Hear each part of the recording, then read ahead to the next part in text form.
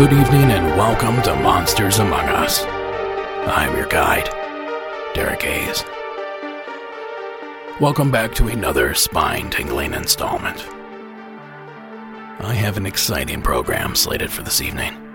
An episode full of ghosts, aliens, curses, and a whole lot more. So sit back, dim the lights, and lock the door. Don't worry, I'll take care of the rest. But before we even begin this evening, I need to get you all caught up on something called the dybbuk box. Jewish folklore tells of the dybbuk, an evil spirit bound to this world by an earthly tether, in this case, to a box. The name comes from an ancient Hebrew word meaning to cling, and according to Jewish mythology, a dybbuk is a malicious spirit believed to be a tormented lost soul attached to an inanimate object, until that is, someone comes along to release it. Now that clip property of ILTV is really news. And now that you know what she's about to discuss, let's dive right into it. So if you don't mind, please join me in welcoming Autumn from Minnesota to the program. Hi Derek, my name is Autumn and I'm calling from Minnesota. I've been listening to this show for the last few months now, just kind of binging it, and I've wanted to call in. I don't know if you've ever heard of the dybbuk box or dybbuk box. It's a supposedly haunted box that was created, I believe, during World War II or during the Holocaust by a group of Jewish women. And they supposedly put a dybbuk, which is a type of malevolent spirit or demon, inside the box. And yeah, so that's just a little bit of background on the box, and it's been circulating on eBay and stuff for a few years. And whoever owns the box or has possession of the box, like terrible things happen to them. Sudden deaths, violent deaths, like car crashes and stuff. Just bad things happen to them.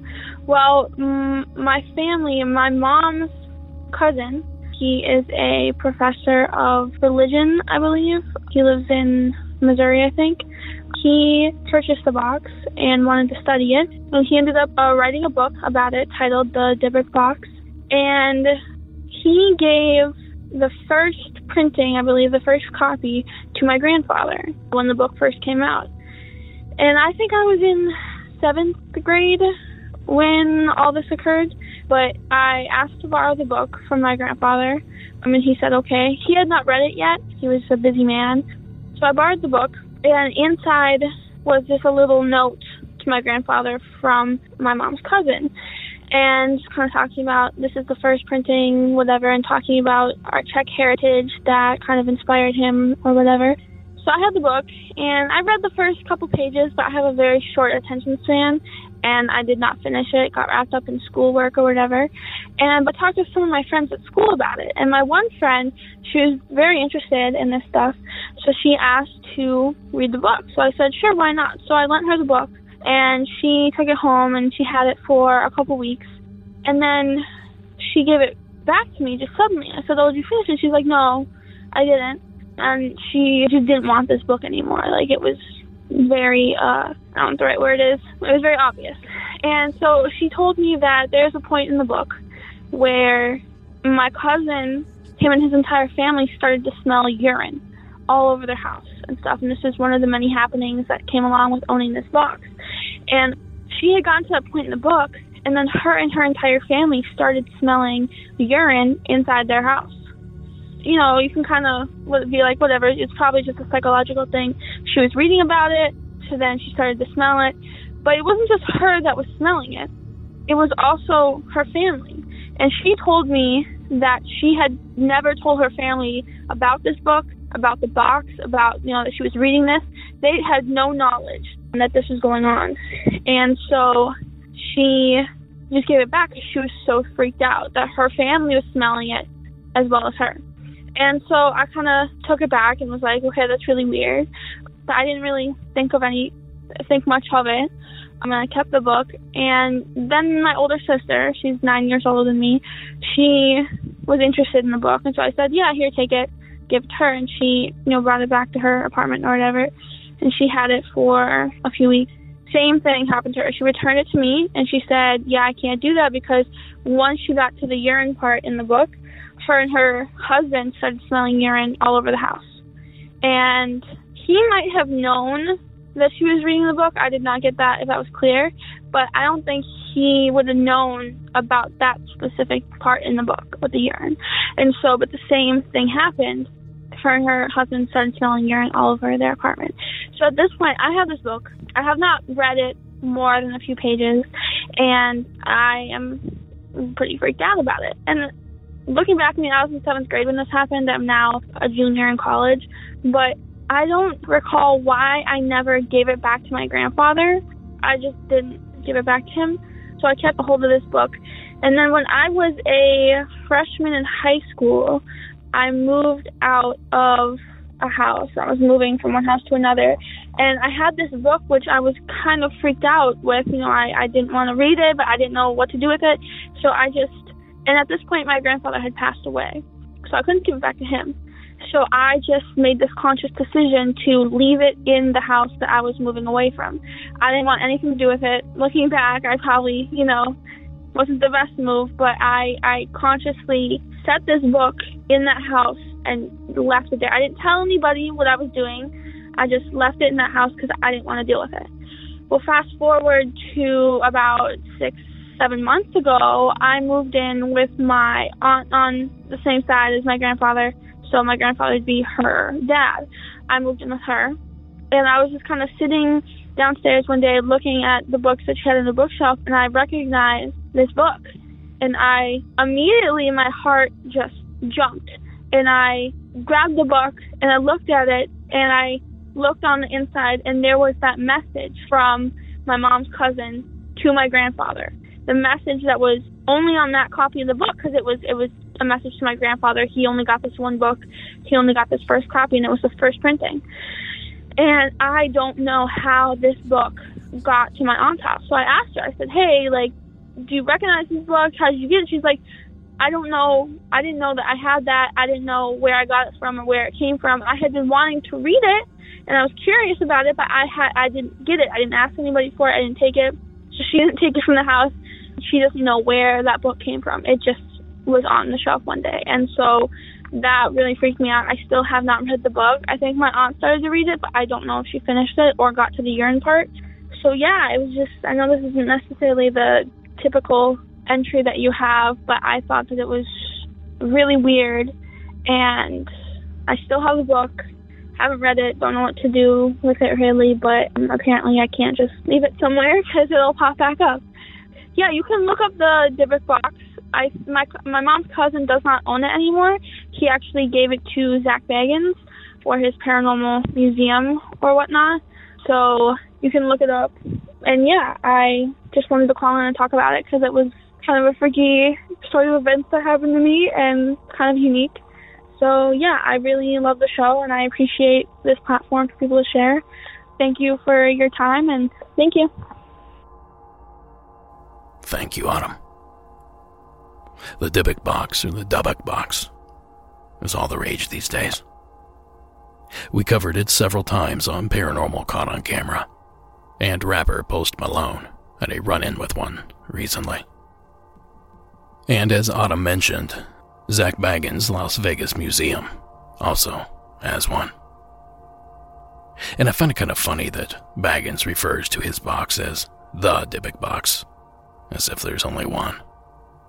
Well, essentially, it's just a box typically, historically, a wine cabinet.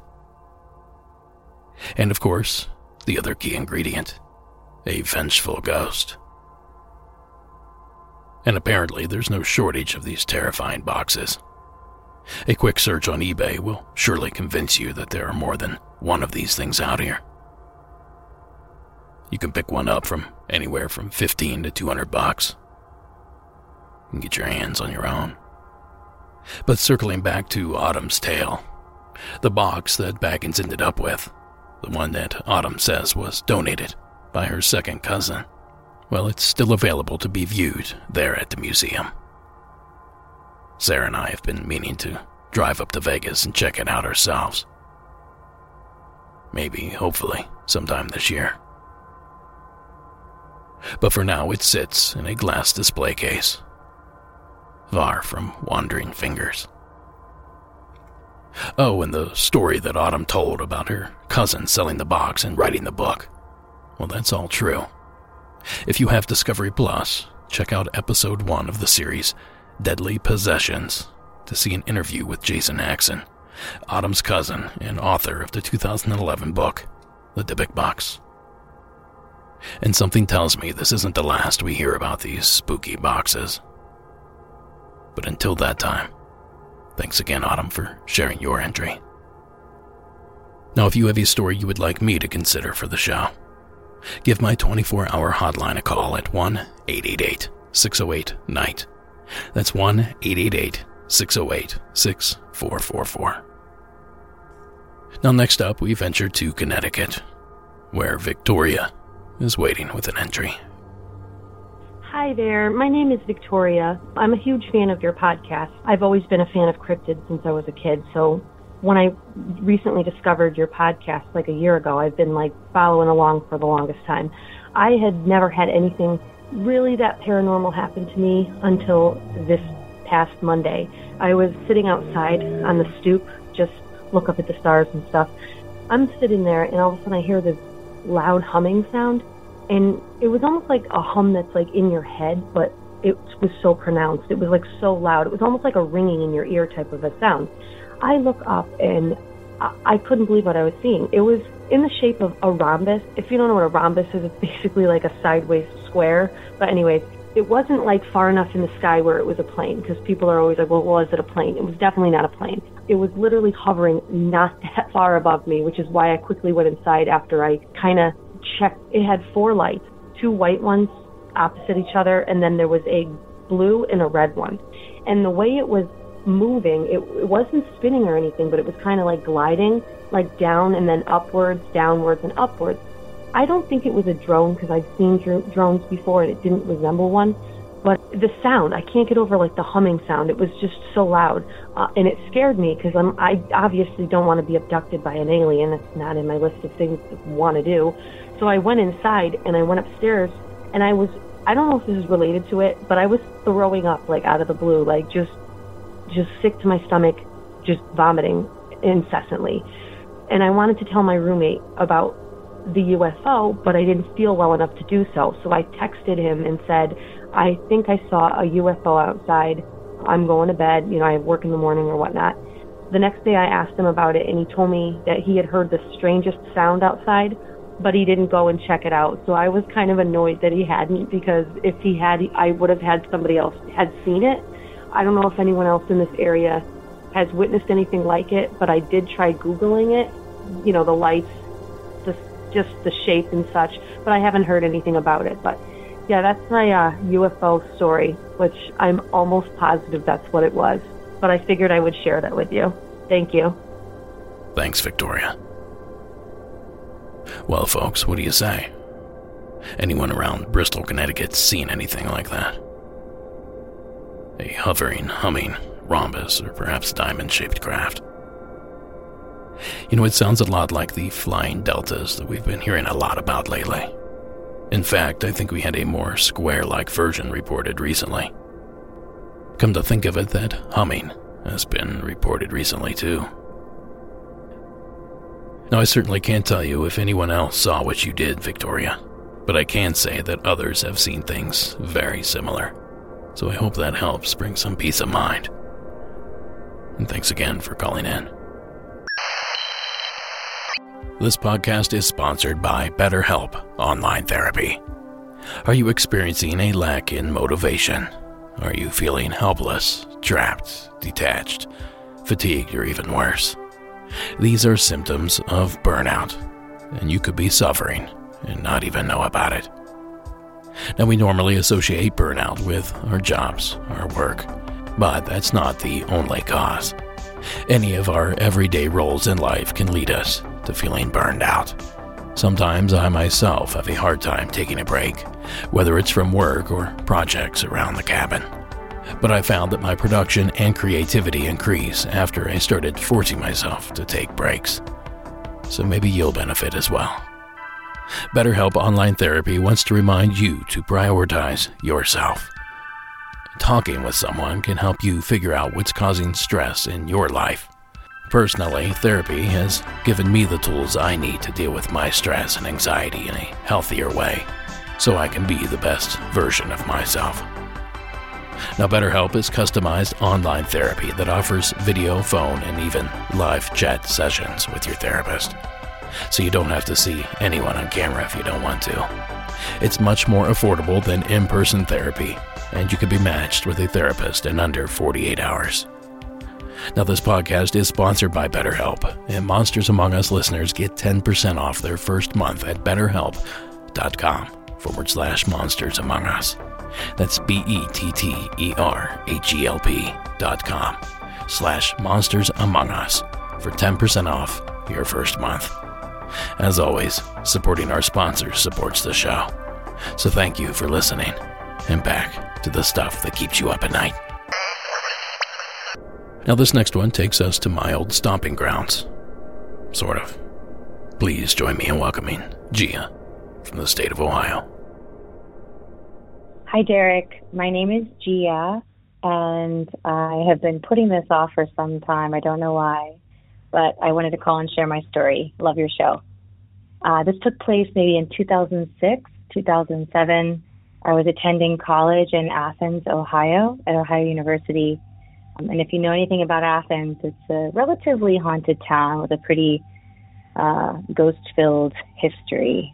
I think anyone who even enters into that college hears stories about how all the cemeteries in town, if you connect the dots and draw a line around connecting each of them, it forms a pentagram over the map. I mean, I'm not going to these cemeteries. I'm pretty easily spooked. But anyway, I was living in an apartment my junior year on the main street called Court Street. And my best friend and I were having a lazy Saturday. At the time, there were 3 of us in a 2-bedroom apartment. So she and I shared a room with 2 separate beds. And we were sitting on our futon having a movie marathon. And I think we were entering into our 2nd or 3rd movie of the day. I think it was Dodgeball. Anyway, the sun started to set. And it was at that point of the evening where it's just starting to get where the sun is past the buildings and it's getting a little dark. And we're watching the movie and I start to get bored and my eyes wander over to the door. And I immediately see this really tall, dark figure of a man, complete shadow person.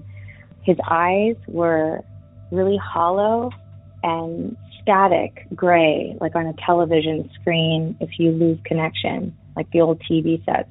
And I just slowly looked away and I said to my friend, dude, don't freak out. Just look at the door and tell me if you see anything. And she turns her head and she just starts screaming, holy dude, what the is that? And she dives under the blanket that we're sharing and like is on my lap screaming. So I look back over to the door because for some reason I'm like oddly calm.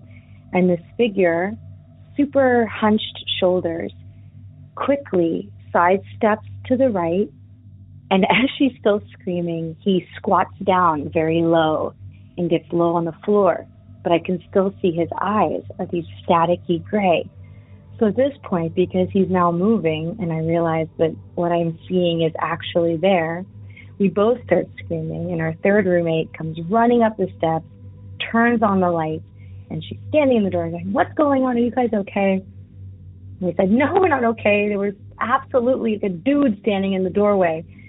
But when she turned on the lights, I noticed that the doorway was full of like smoke.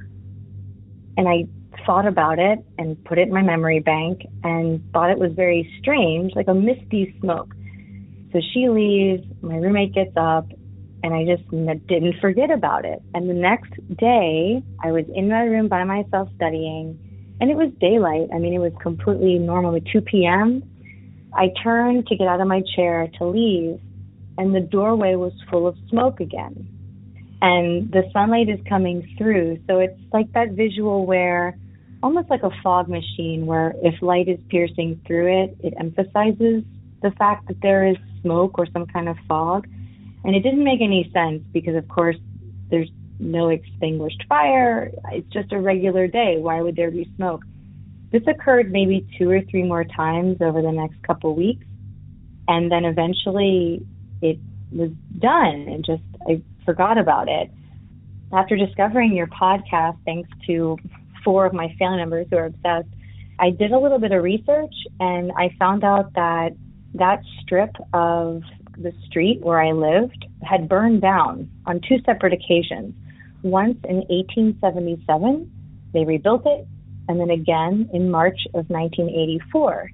And they called it the Phoenix Project. And apparently, with news reports, no one died, but my apartment complex was called the Phoenix on Court. And it just kind of got me thinking, I don't know, I guess there were no casualties, but maybe, I don't know, something or somebody made his way through. Maybe my door was some kind of portal. I don't know. Regardless, after listening to more and more episodes of your show, I just felt fully validated. And I know this happened. I know it was real. That guy in the doorway was just spooky, man. I mean, those eyes, they were hollow, but they were like electrified with that static look. I don't know if any other listeners have had a similar experience with a shadow figure who've had eyes like that. I haven't listened to every episode of the podcast yet. I'm getting there. But anyway, I love what you do. You scare me every time. All your callers are great, and I can't wait to keep listening. So thanks for it all, and take care. Thanks, Gia. Now, I grew up about 50 miles from the town of Athens and the Ohio University campus. I've even done some drinking in various parts of town back in the day, none of which I remember. I even considered applying to the university at one point in time. But ultimately, I ended up going to school in the opposite corner of the state.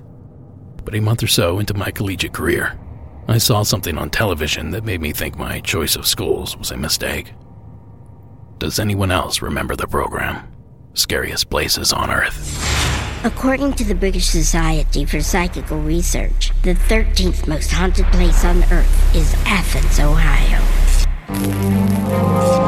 People started telling me, "Oh, you live in the haunted room in Wilson Hall." Lights, curling irons, radios, all would go on and off on their own. You can hear what sounds like marbles going across the ceiling. You couldn't really even make out her face, but you could see through her. Sometimes we'd hear rattling inside. I decided not to stay in my room anymore. I stayed with friends. And in this one window, you could just barely see a presence. I promise you, I know it sounds exaggerated, but you could tell there was something up there. Ooh, yeah. As soon as this episode premiered on television, I knew I should have become a bobcat. Well, those feelings of regret eventually faded, but the strange activity in and around the town of Athens, Ohio, certainly didn't. It seems like every corner of the town has some sort of reputation. As YouTuber, It's Christina Form demonstrates. Established in 1804 in a city named for the university that would be built there, Ohio U is the oldest university on the west side of the Appalachian Mountains. Some believe Athens is such a hotspot for paranormal activity because it sits at the center of 5 cemeteries, which form the shape of a pentagram when connected, and that the town was built on an indigenous burial ground.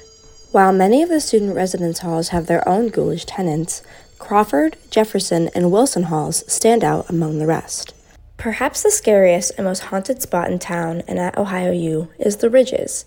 Formerly known as the Athens Lunatic Asylum, the Ridges opened in 1874 with the intent to be a sanctuary to those in the area with mental health needs. There are several cemeteries around the premises, many with just numbered graves, as the records of who was buried there are long gone. Now wait until you hear the most gut-wrenching part. The most famous story, however, is that of the stain. Patient Margaret Schilling went missing one day in December 1978, and as patients were allowed to come and go, her disappearance wasn't to anyone's concern until her decaying body was found the next month in a cold, unoccupied wing. Her clothes were neatly stacked in a pile on the windowsill, and the concrete floor she died on was stained in the perfect shape of how she was laying. If you happened to break into the building while it was still standing, you would have been able to catch a glimpse of the stain, as it never came out of the ground. Now check out the show notes to get the link to hear more legends from campus. And the link to the Scariest Places on Earth episode is there as well, if you're feeling a little nostalgic. And with legends like that around Gia, it's certainly no surprise that you experienced something strange in your apartment. And we can't thank you enough for sharing it with us. Now, folks, if you're not already rocking some Monsters Among Us merchandise, what's stopping you? It's certainly not the inventory. We are stocked to the gills. And it's not the shipping either, because it's fast and almost always on time. And it's certainly not the price. Because from now until I decide that it's over, we're celebrating our Dogman Days of Summer sale. Currently, everything in our shop is 20% off. That's monstersamongus.com/shop. So pick yours up, put yours on, and wait for the compliments to flood in. Now this next call revisits the bedroom visitor phenomena, this time with a slightly new twist. Ella from Nevada, welcome to the show. Hi, Derek. My name's Ella. I'm from Las Vegas. My story takes place here in Vegas, about 2018, 2019. I was about 12 years old at the time. And I tell people this a lot, that, quote unquote, the monster in my closet was real for me. And that's because when I was 12, we had a bunch of different paranormal happenings in our house. My mom had heard, like, somebody banging on the window and would turn around and nobody would be there. And our backyard was filled with rocks, so you would have heard somebody running away, you would have heard the dog walking, you would have heard if something hit the window and then ran away. There's been multiple things, but what happened with me specifically was I was asleep in my room, and I had a TV at the foot of my bed, and my closet was behind my bed. That was the layout of my room. And I had this dream where I was in the living room of my house, and there was this man, this tall, kind of longish, like 2005 shaggy hair. I know that sounds stupid, but it makes sense in my head. And he was wearing all white, just like this full white suit with like black glasses. And I just felt this sense of like serenity and calmness around him and had this urge to call him Matthew. Well, when I wake up, I'm hearing gunshots, like right outside my window, gunshots. And at the time I lived on an Air Force base, so loud noises, things like planes flying overhead, hearing them like testing bombs in the like site that there was like a couple miles away was normal to me. But I kept hearing these gunshots, like they were right outside my window to a point where it was shaking my window. I felt something like sit on the bed, but there was nothing there. And I was screaming, but my mother told me like she never heard me scream. And I see out of my TV comes this black puff of smoke and dirt or whatever it was. It was just black. And it kind of formed into something walking and like stopped and looked at me and went back into my closet. And I just remember getting out of bed, running to my mom's room. I'm crying, I'm hysterical, which is very hard for me to do. I don't get scared that easy. But my mom knew something was up from there. So we've had different like occurrences. Like my family used to be really Christian, so I had a cross in my room. After that experience, I had watched this cross on my wall turn upside down on its own on multiple occasions to a point where I was refusing to go into my room. There was another instance where I was changing in my bedroom and my closet door opened and shut on its own, and when I checked, there was nothing in there. So my mom had somebody come out to, like, bless the house because she didn't know how to do that at that point.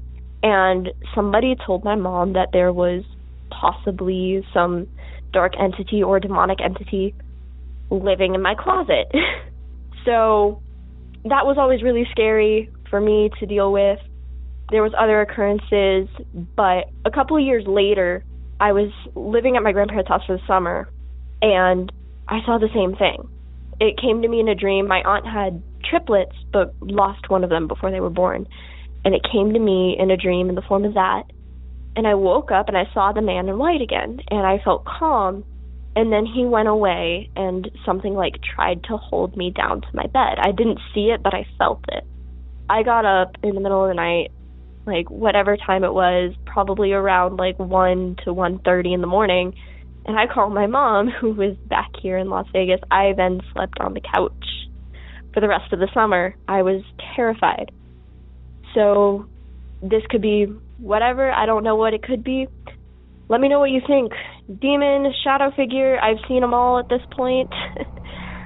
Thank you for listening, and have an awesome day. I love your show. I listen to it with my mom and sister on the road all the time. Bye. Now the twist being that whatever this nightmare visitor is, it seems to be more connected to Ella than it does her bedroom. And it seemingly followed her to her grandparents' house. So does that suggest sleep paralysis, a reoccurring demon of her own creation? Or is this a symptom of a stressful teenage lifestyle?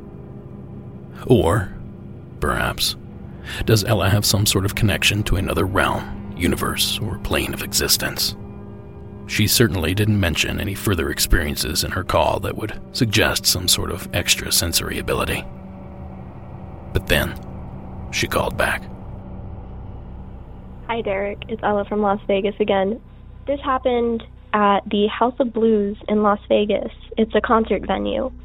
It was September 29th, 2021, and I grew up loving this band called Black Veil Brides. They're my favorite, and I was finally getting to meet them.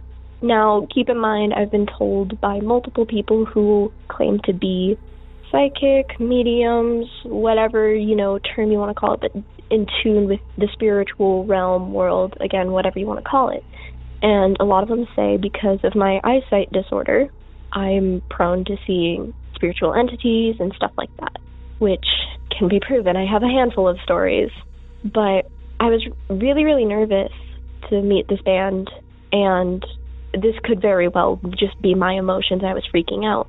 But as I met them, I was looking at their guitarist Jinx, who I later on this night found out that his grandfather had passed away. And I saw this white, smoke just behind him the whole time. And I thought it was the lighting, because, the stage crew was, doing lighting and sound check at the same time as I was meeting the band. And I just felt, this overwhelming sense of, proudness for Jinx. I was, a parental figure to him. I'm much younger. I'm 16, so I'm a lot younger than this band is. I never really talked about it, but it was really weird seeing that, because it just kind of, looked like a person. It looked like it was standing right behind him. It was so weird to see that, because I thought it was just lighting. But then later on that night, whenever they were on stage, they talked about how Jinx's grandfather had died unexpectedly prior to the show. And I think that might have been, Jinx's grandfather saying goodbye to him in some way. So, I don't know. That could be it. It could just be the lighting, but I think it's a very sweet and wholesome story. This is the first time I've told anybody about this, so I hope you can use this. Again, you're doing awesome with your show. Totally love it. My mom and sister and I listen to it on car trips all the time. Goodbye. Well, there's that to consider. Make up your own mind on what's going on here. And Ella, thank you for the entry. Unless this is your first time tuning in, you've probably heard me talk about the benefits of microdosing. Now, if you do a quick search online, you'll see that all sorts of people are microdosing for mental wellness purposes, like to manage anxiety and insomnia, like I do. Now, before you let 3 little letters keep you from trying them, keep in mind that microdose gummies by today's sponsor, Lumi Labs, are completely legal everywhere in the United States. And while these gummies do contain cannabinoids, they don't get you high in that stereotypical sense. No, I'm talking about entry-level small doses of THC and CBD that can help you wind down, relax, and sleep like a baby. Other hemp products in the market today tend to only focus on CBD, but microdose gummies harness the full power of cannabinoids and therapeutic terpenes, which is far more effective in bringing you benefits like mood enhancement, tension relief, and sleep aid. And get this, they're infused with Oregon-grown berries, so they taste as great as they make you feel. Now, Microdose is available nationwide. To learn more about microdosing THC, just do a quick search online or go to microdose.com and use code MonstersAmongUs to get free shipping and 30% off your first order. Links can be found in the show notes, but again, that's microdose.com, and the code is MonstersAmongUs. Now, as always, supporting our sponsors supports the show, so thank you for listening. And now back to that eye shine, glowing from the forest. And that brings us to tonight's final entry. And this one will sound familiar to a lot of longtime listeners. But for those that don't know, you soon will. Samantha in Canada, please, go ahead with your story. Hi, my name's Samantha, and I'm from British Columbia, Canada. My granny, she's not living anymore. She was born in 1913 in a city called Ulverston in England, and it's the Lake District. So she told me a story one time that she never told anybody else because she thought people would think she was nuts. And I can see, after you hear the story, maybe you'll think she's nuts too, I don't know. But she remembered when she was a very little girl, maybe 3 or 4 is what she had told me. And she remembers laying down in a field, and there were daisies all over the field. And she remembers laying there and kind of falling asleep as a little girl. I guess it was okay to be running around back then, that little. So she's laying down. She fell asleep. And she remembers kind of being awake. And when she opened her eyes, she said there were these little alien-type creatures. And they had a big head, and they had big eyes, and they didn't have anything on. They were like the aliens, what you'd see in the Alien Autopsy show. That's how she described them.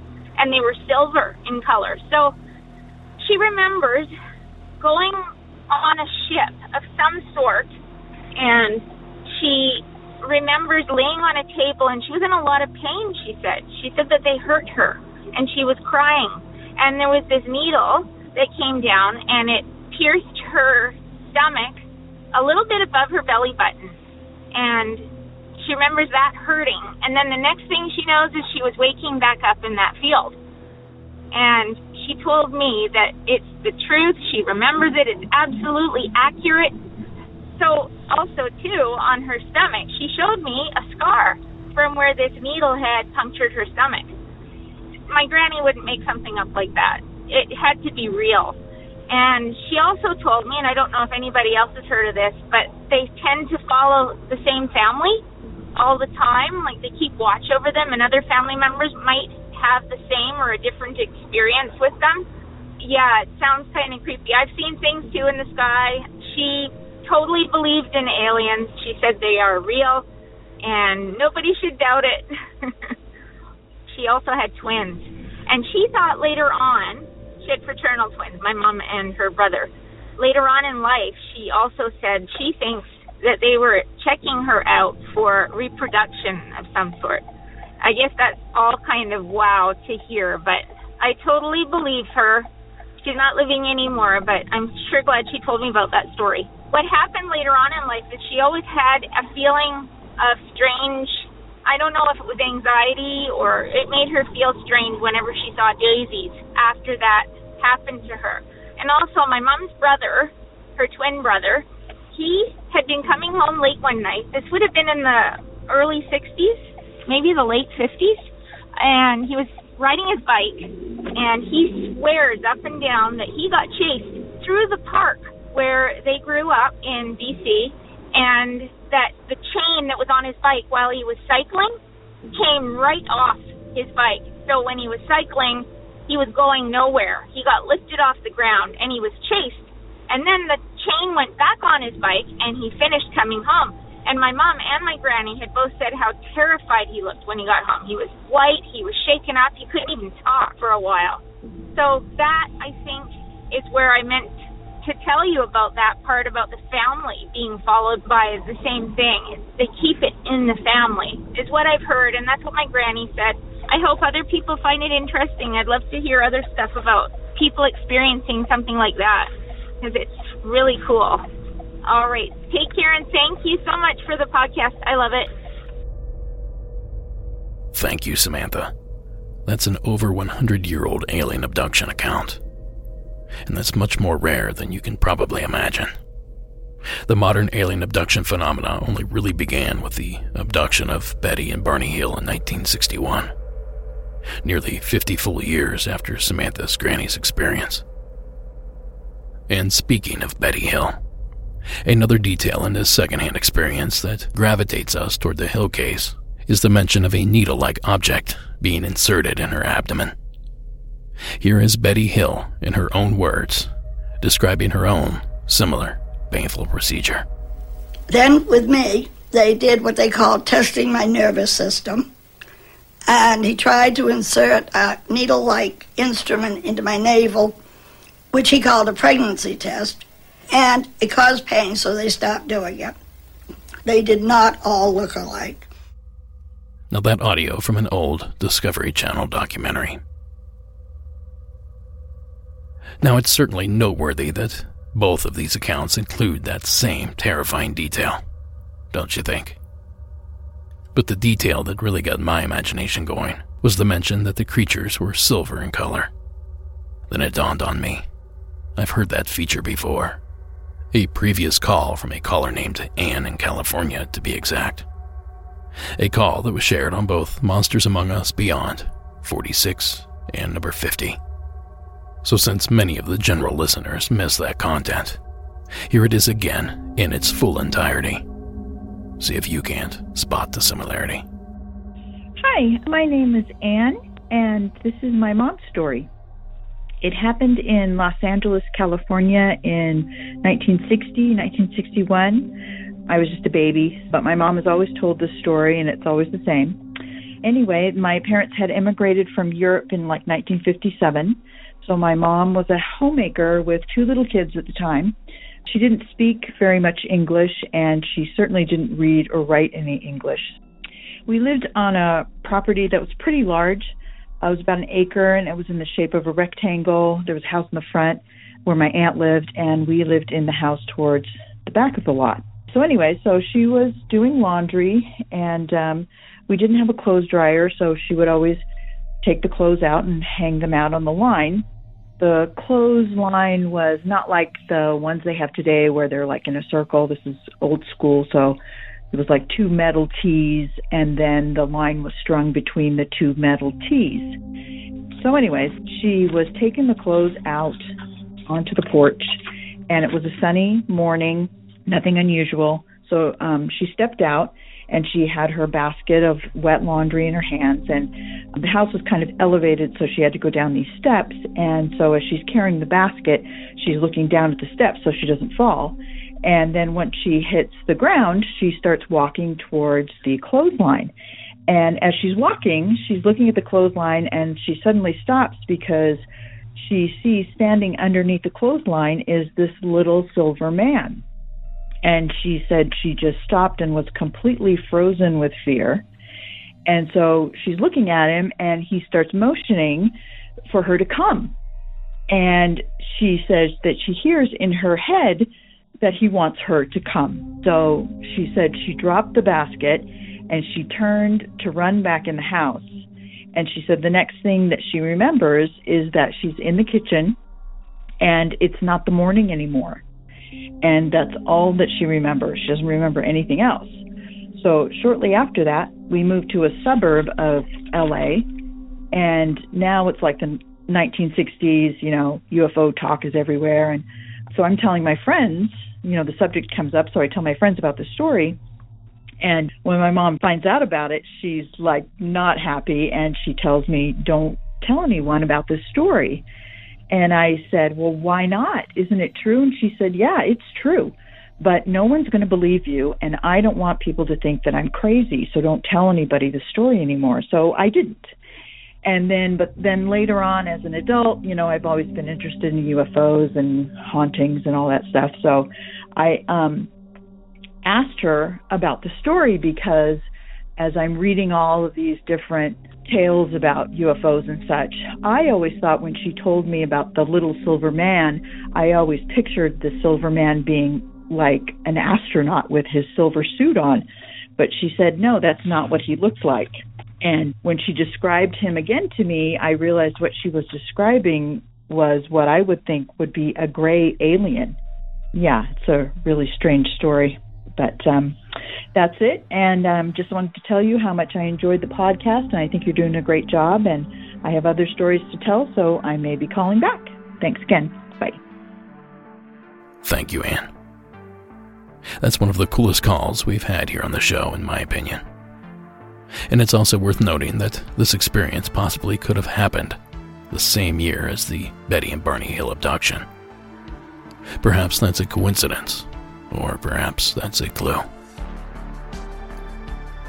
Well, like I said, these two similar experiences got my imagination going and got me to thinking, wondering, are there other Silverman stories out there?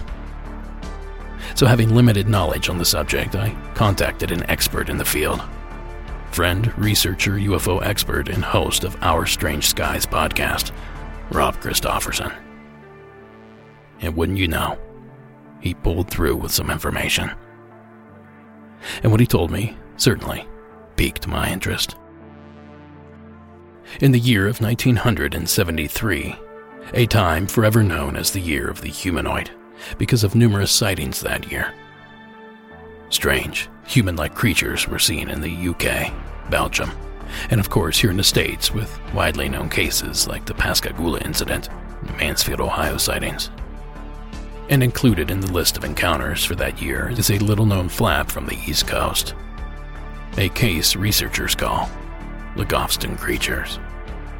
Now, of the two sightings that I could find, both took place outside of Gofston, New Hampshire, a small town just west of Manchester. And to this day, no one knows what really happened there some 47 years ago. But the following descriptions of the entities seen near Gofston were pulled directly from the witnesses themselves. Now, the first witness, Lyndia Morell, saw a craft while driving home from work late one evening, an experience not unlike what the Hills experienced some 12 years earlier.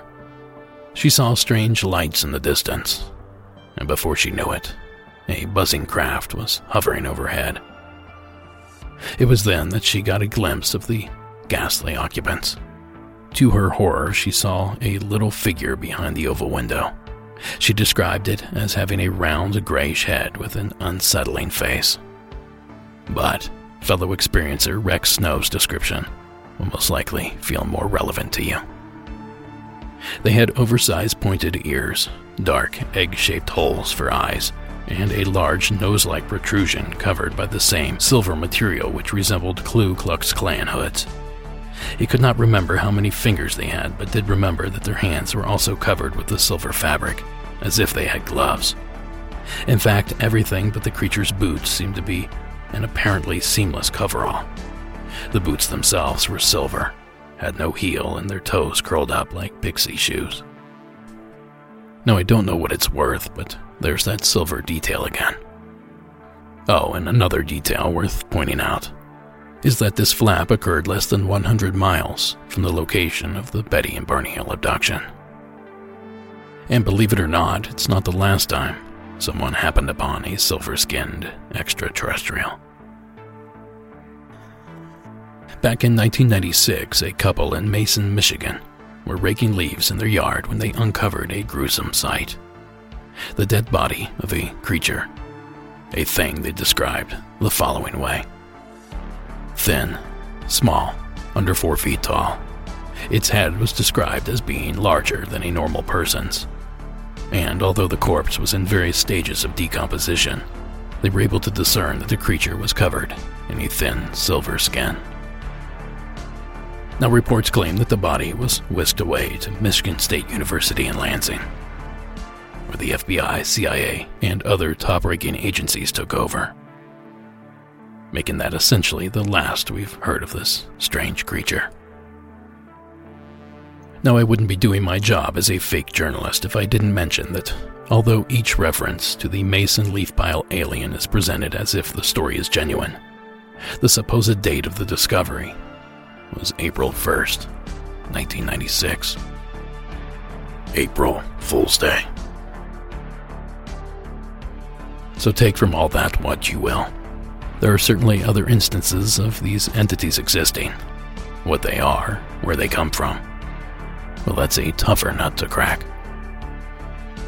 But for now, a big thanks to both Samantha and Anne for their contributions, because that's going to do it for this episode. Monsters Among Us is written and produced by me, Derek Hayes. Additional support is provided by Sarah Carter Hayes and Addie Lloyd. All media used in this production is done so under the protection of fair use.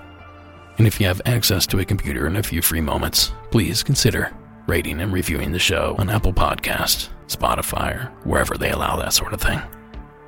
And while you're at it, show us some love over on YouTube. And finally, the music from tonight's score was provided by Iron Cthulhu Apocalypse, Co.eg Music, and Carl Casey at White Bat Audio. Thank you so much for listening, and until next week.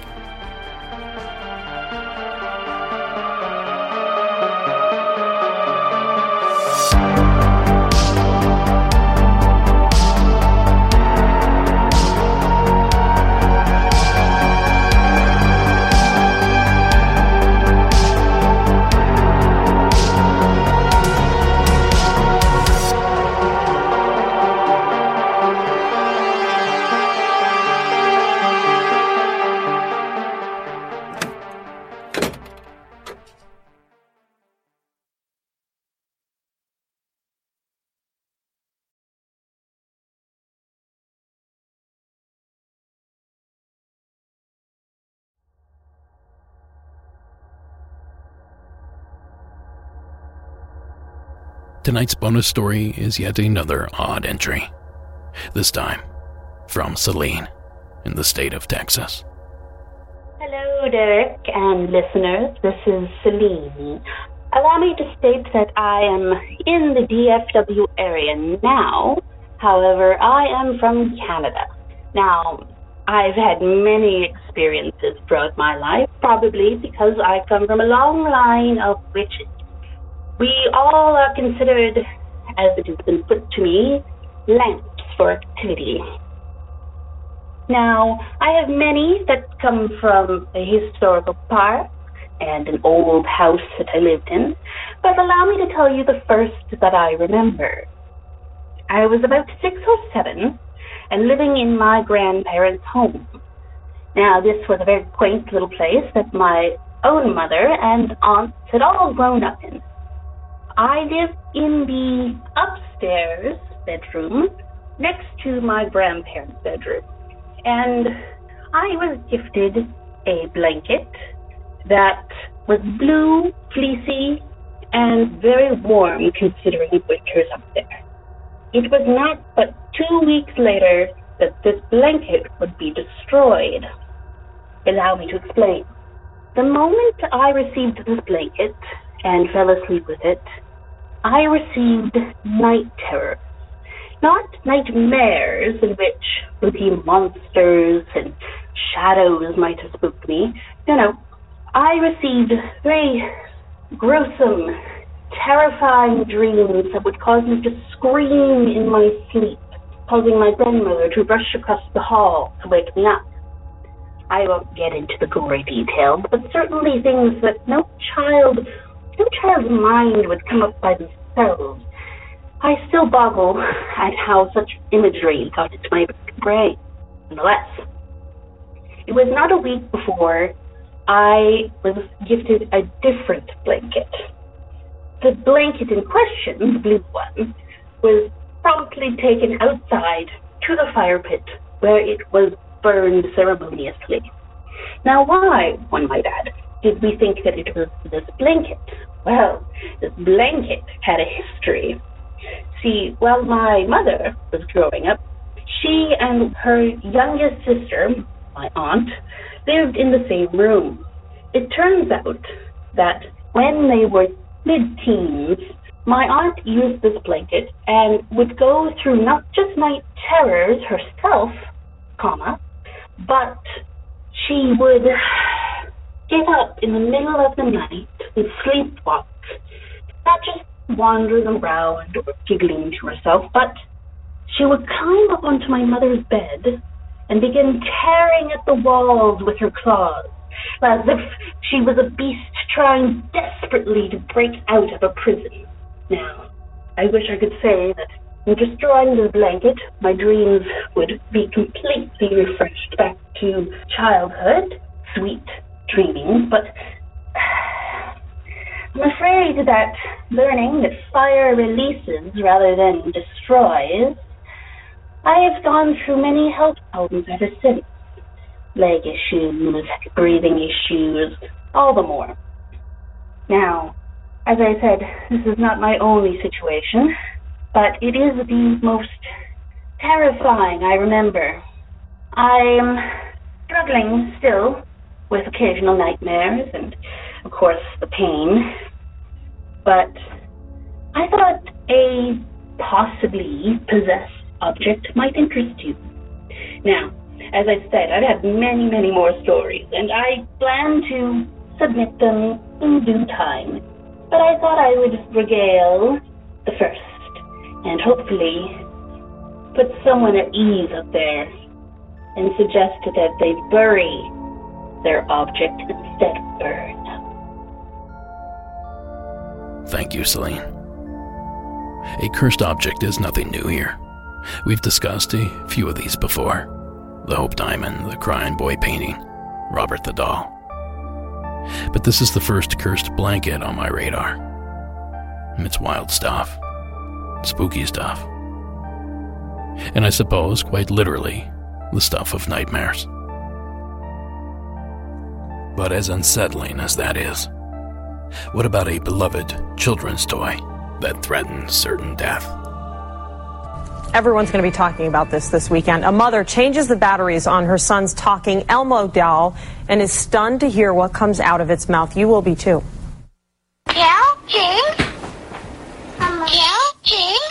That's right. The Elmo doll is saying, "Kill James." That's the name of the boy who owns the Elmo Knows Your Name doll. You plug it into the computer so it will repeat the child's name. Well, the doll ran out of batteries, so the mom replaced them. That's when it started making death threats. It's not something that really you would think that would ever come out of a toy, but once I heard it, I was kind of distraught. Even worse, James began repeating the phrase, so his mom had to hide the toy. Fisher-Price makes the doll and says it will issue a voucher to replace it. It is also examining Elmo to figure out what went wrong and looking at other toys to find out if they are bloodthirsty as well.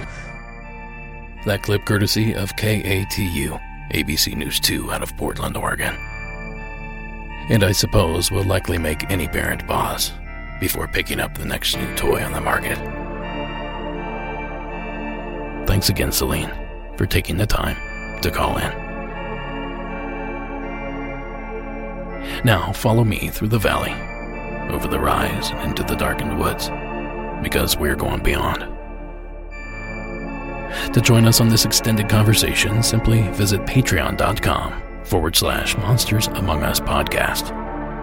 Sign up for that $5 level, and boom, instant access to 60+ and counting episodes.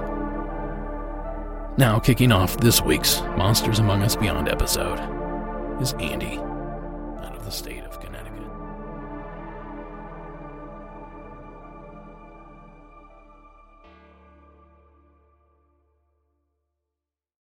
On a summer night, Douglas Wag Jr. lay motionless across a strip of railroad tracks before being struck by an oncoming train. I'm investigative journalist Delia D'Ambra, and my investigation into exactly how Doug died took me into the depths of a bizarre mystery. It was really hard to understand what was fact and what wasn't. A mystery that has led me from one suspicious death to another. Listen to Counterclock now, wherever you listen to podcasts.